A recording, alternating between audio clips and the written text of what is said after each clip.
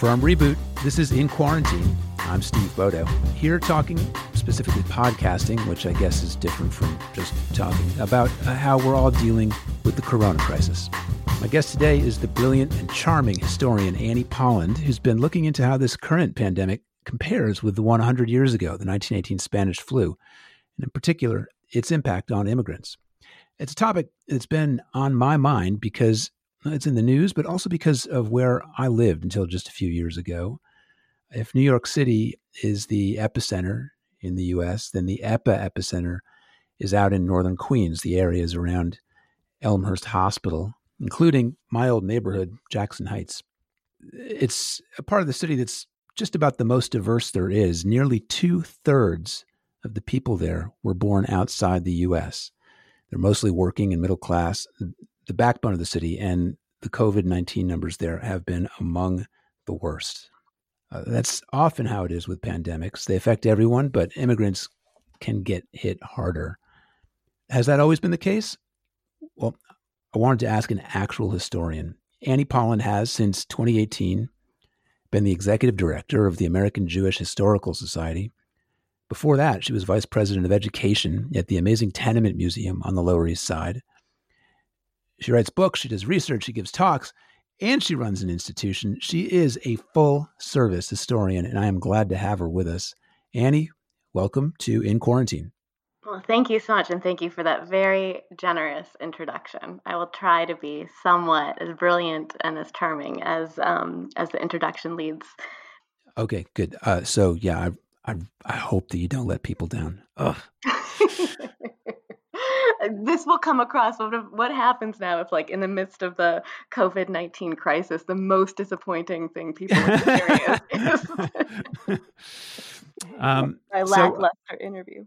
You are in Brooklyn? I am in Ditmas Park.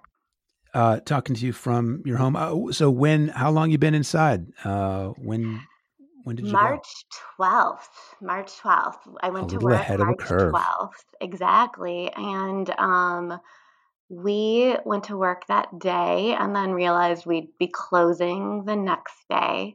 And I just remember I was in my office and I'm like, okay, I'll actually be able to come back next week because the subways will be quiet and I'll be able to come back and look at the archives and get things. So I threw a couple books in a tote bag and I grabbed a halva bar because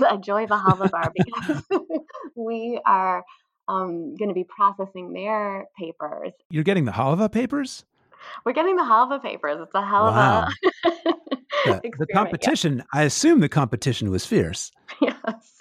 I mean, it's an amazing story of this 4-generation Brooklyn family. Started out on the Lower East Side and then has been making halva. But there's great stuff there. Like in the 50s, they went to an advertisement agency and they started a Miss Joyva competition. So there was actually like women in swimming suits all over New York, Queens, the Bronx and Brooklyn, Manhattan, competing to be Miss Joyva. Oh boy, there are times when I feel I was born in the wrong year.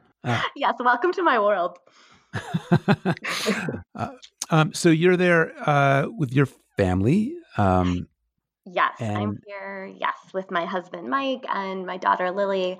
We're in an apartment, and now our bedroom has become conference center number 1, and that's where Lily, our daughter, is a sophomore at LaGuardia, so she goes to her bedroom to maybe do work. I'm not quite sure what's happening. Oh, so at the Performing Arts School. Correct. Right. That's a particularly difficult school to be doing remotely, I would think. Yeah, well, she does art, so she does visual art, so they're able to, but I think it's just everyone is still figuring out how to adapt to this situation. And yeah. And how about professionally? So you're an historian, you also run an institution. How has Corona affected both the work you do, as a researcher and historian and your institution generally? So we are a pretty small staff, but people are able we kind of worked very hard at the beginning to change like work plans so that people had work to do at home. And, there's a lot of fear for nonprofits about even when we do get back, what's the fundraising terrain going to Yeah. look like? So it's definitely stressful, but the other side of the coin is that people have been so creative. So, for example, we have a big initiative around Emma Lazarus, who wrote the poem for the Statue of Liberty, Give Me Your Tired and Your Right. Poor.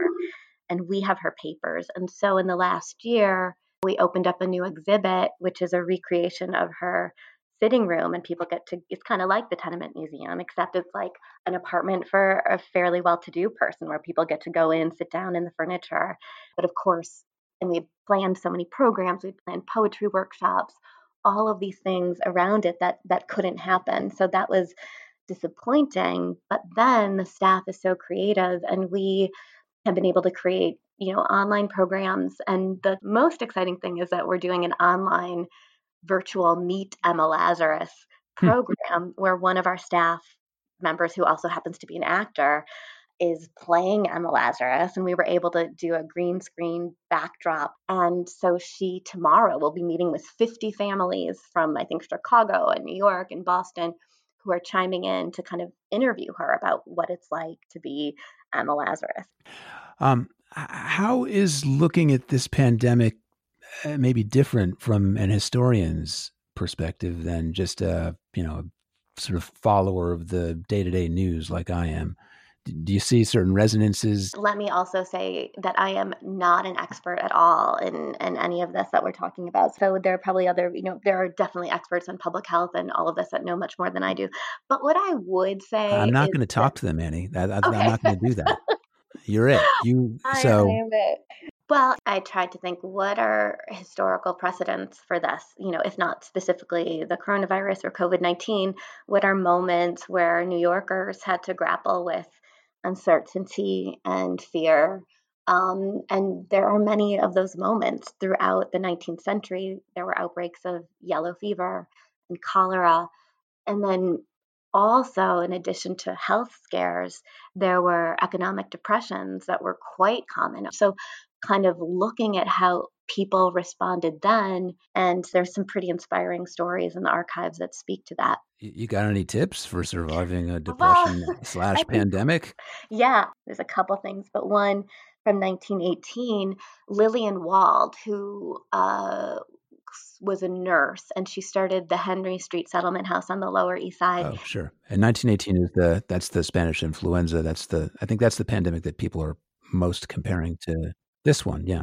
Then in 1918, she was basically tapped by the city to head an emergency commission to organize all the nurses and medical workers in the city. So what we have in our archive is a flyer that she had put out to recruit nurses.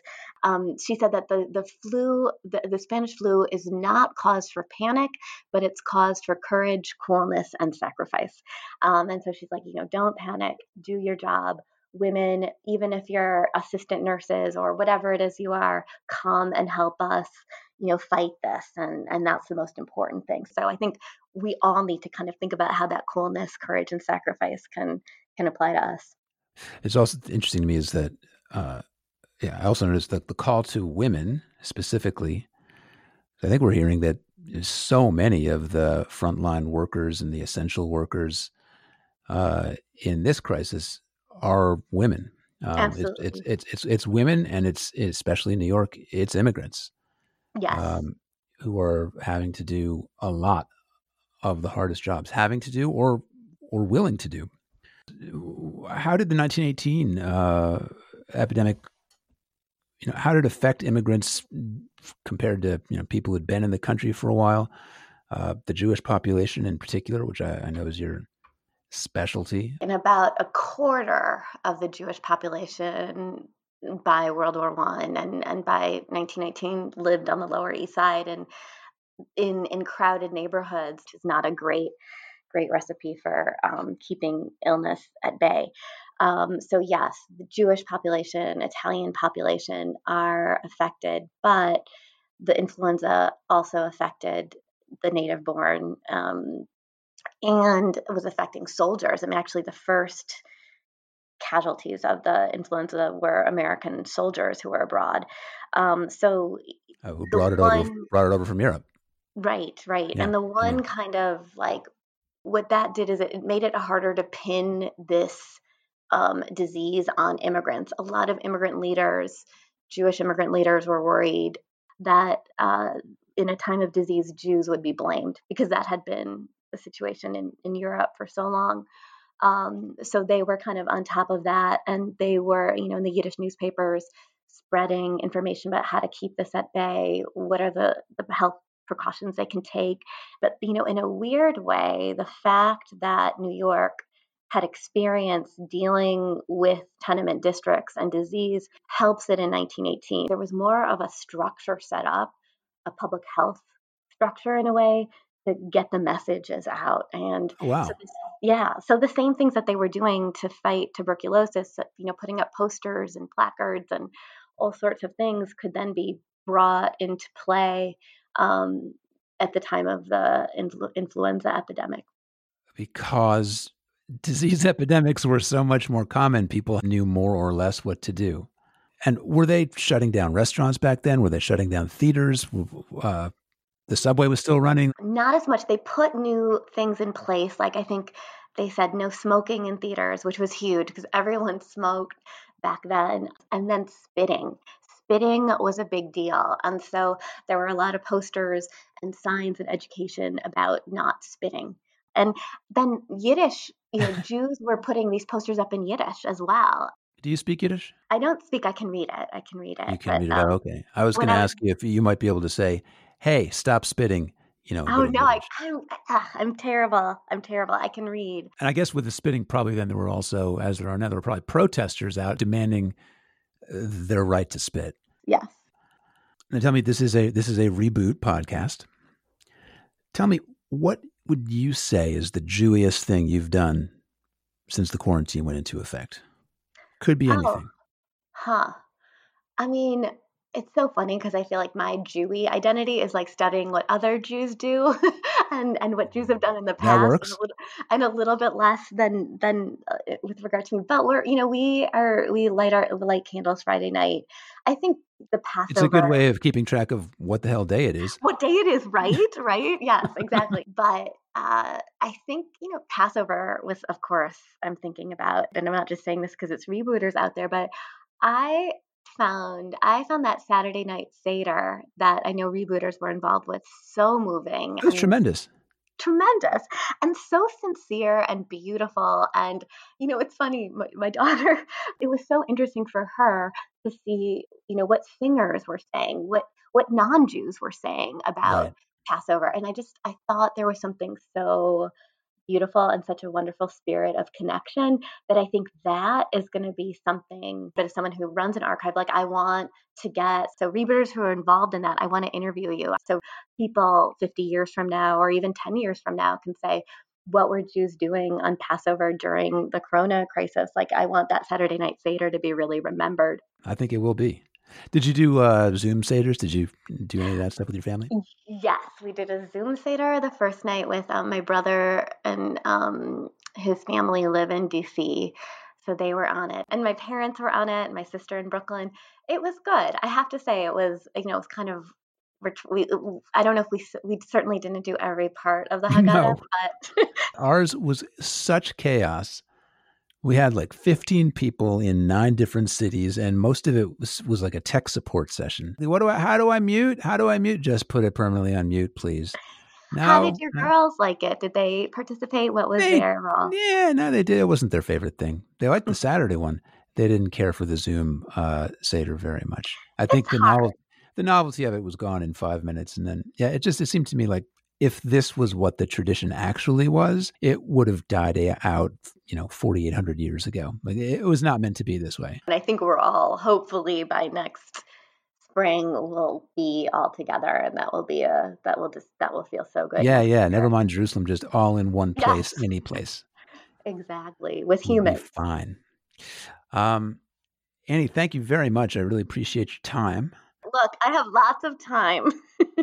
For more on the American Jewish Historical Society, including the Emma Lazarus exhibition, the link's on our show page. Until then, this is Steve Bodo saying 6 feet, maybe make it 10.